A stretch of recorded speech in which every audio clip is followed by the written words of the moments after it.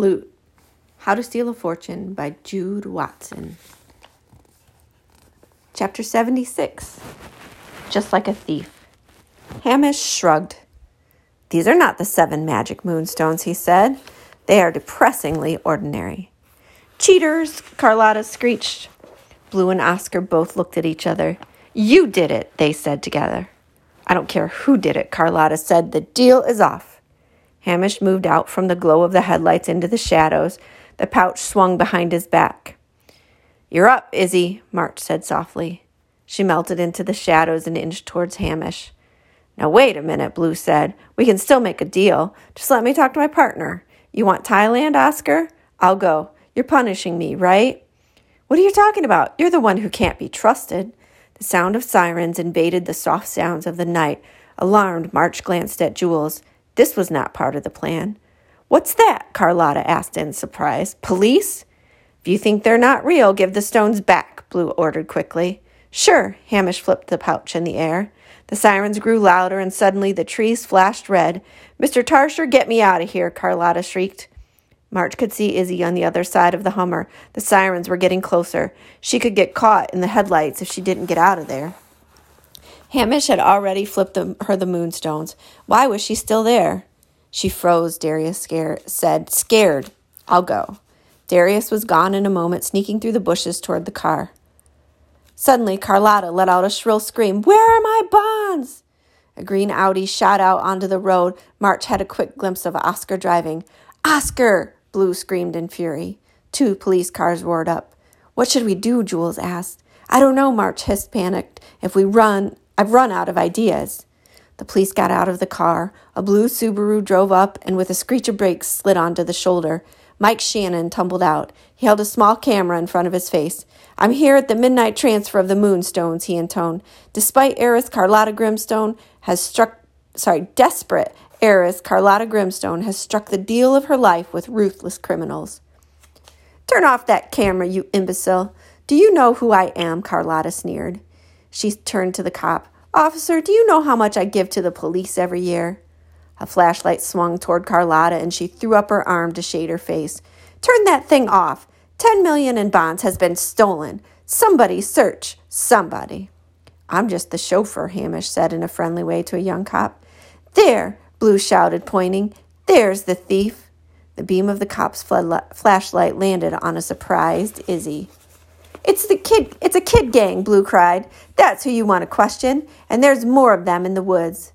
In the glow of the lights, a panicked Izzy wound up for a sidewinder pitch. The pouch sailed in the air and above the Hummer, above Carlotta, above the police, and Mike Shannon, like a bridal bouquet that was uttering aim for the maid of honor. Like a bridal bouquet with unerring aim for a maid of honor. It landed in March's outstretched hands. Scatter! Darius shouted. He grabbed Izzy and took off through the woods. March looked at Jules. They ran. Chapter 77. They cut right through the woods, scratched by branches and tripping over roots. They ran blindly, not remembering exactly where the path had been. Panic had taken over, and they forgot everything in a rush to safety. They burst out onto a small beach. The lake lapped and gurgled against the shore. The water was black and rippled with the breeze. Distant thunder rumbled. What now? Jules asked, panting. Where are we? I don't know. I'm still trying to figure out what happened. I hope Darius and Izzy are okay. If I had to bet on anyone getting away, it would be Darius and Izzy. At least we have the moonstones, March said. The real ones. Jules spun around. Which way is the town? Where's the trail? Which way should we go? March squinted. Off in the distance there was a dock. A white boat with a red light began to chug away from it. The light began to revolve as the boat picked up speed. Police boat, March said. Who do you think they're chasing? Oscar? Us. With the lake at their backs and the police in the woods, they were surrounded. They leaped over the boulders and stumbled onto a narrow trail. They ran, hearing the call of the police over the water. They ran, hoping to intersect to a wider road, a road to town and safety. A light, misty rain began to fall. Instead, they dead-ended at a cliff. They looked up at the face of it, the cliff of their nightmares. Jules. I know. He put his hand out just to make sure it was real. It was as though he knew every fissure, every bump. The police boat's searchlight swept the beach they'd stopped on only minutes before. Maybe this is the way to break the curse, Jules said. Defy it. March felt his pocket, and 7 moonstones were stuffed inside. He remembered the feeling in the tunnel, how the stones were forcing him to fall, and now forcing him to climb. He felt the compulsion take over him.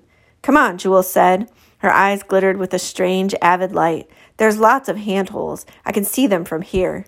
She hauled herself up a few feet. The moon seemed to yank him upward, calling him.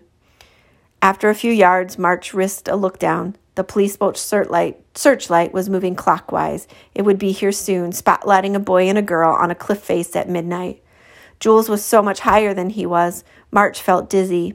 He paused for a moment. Sweat stung his eyes. He tried to wipe his forehead on his sleeve. His fingers slipped on the wet rock, and a roar of terror ripped through him. March, you have to go faster, Jules called down to him. It will all be over in a minute. We can do it. Why did he feel so heavy? March wished he could wipe away the sweat on his forehead. He leaned his head against his sleeve, trying to wipe it. Then he reached up and found another handhold. Jules looked down. Only a few more yards to the top from here, almost there. The boat moved down the shore. March reached for the next handhold and moved his right foot along the ledge above. He found the foothold and pushed off. He pulled himself up to what he saw, with relief, was a narrow ledge. Big enough to balance, just wide enough to even let go with both hands. He didn't have the courage for that, but he let go with one hand to wipe his forehead. If he leaned in against the rock, he felt solid. But strange, what was this heavy feeling? Fear? Was that why he was finding it so hard to move? He could feel the pouch of stones in his pocket weighing him down. Stones in your pocket. You don't want to be hanging over water with stones in your pocket. Almost there, Jules called. She's moving so fast. She's moving too fast. Alarm suddenly clanged inside March. Jules, he called. Don't. Time slowed down. The agony of Elfie's fall repeated. Jules' hand grabbing the next hold, the loose rock coming off her foot sliding, and then Jules falling.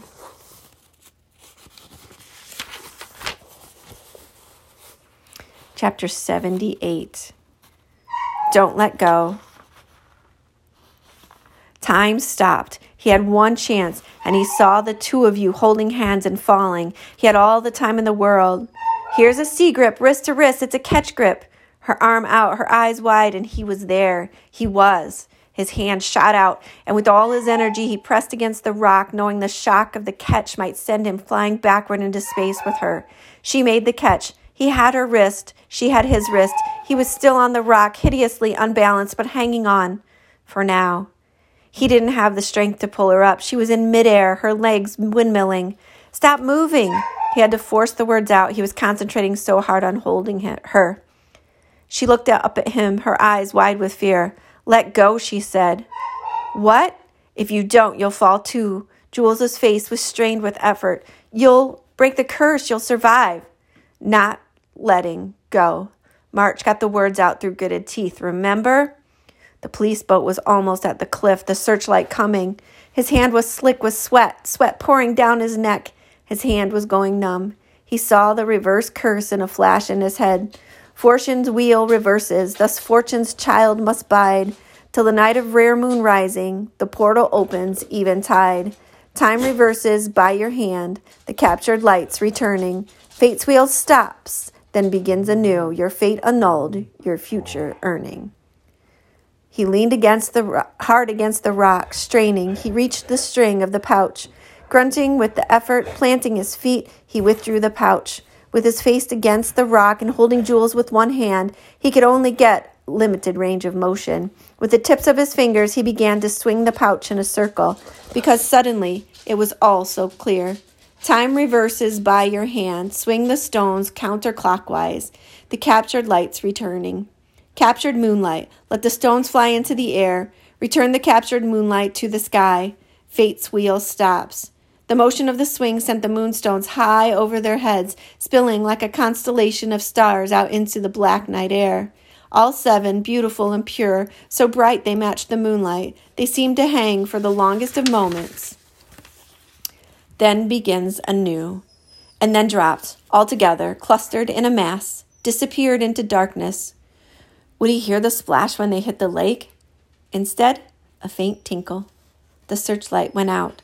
The moonstones had smashed the light. The heaviness left his legs and arms. The dread unspooled like a thread. He felt strength and purpose fill his muscles, and he smiled against the rock, tasting grit and sweat. He was here, and Jules was here, and there was not one doubt in his mind that it was now midnight, and they were both 13 years old. Your fate annulled, your future earning, and suddenly it seemed impossibly easy to swing his sister gently forward, bringing her against the rock and steady, hold her until she found a place to rest.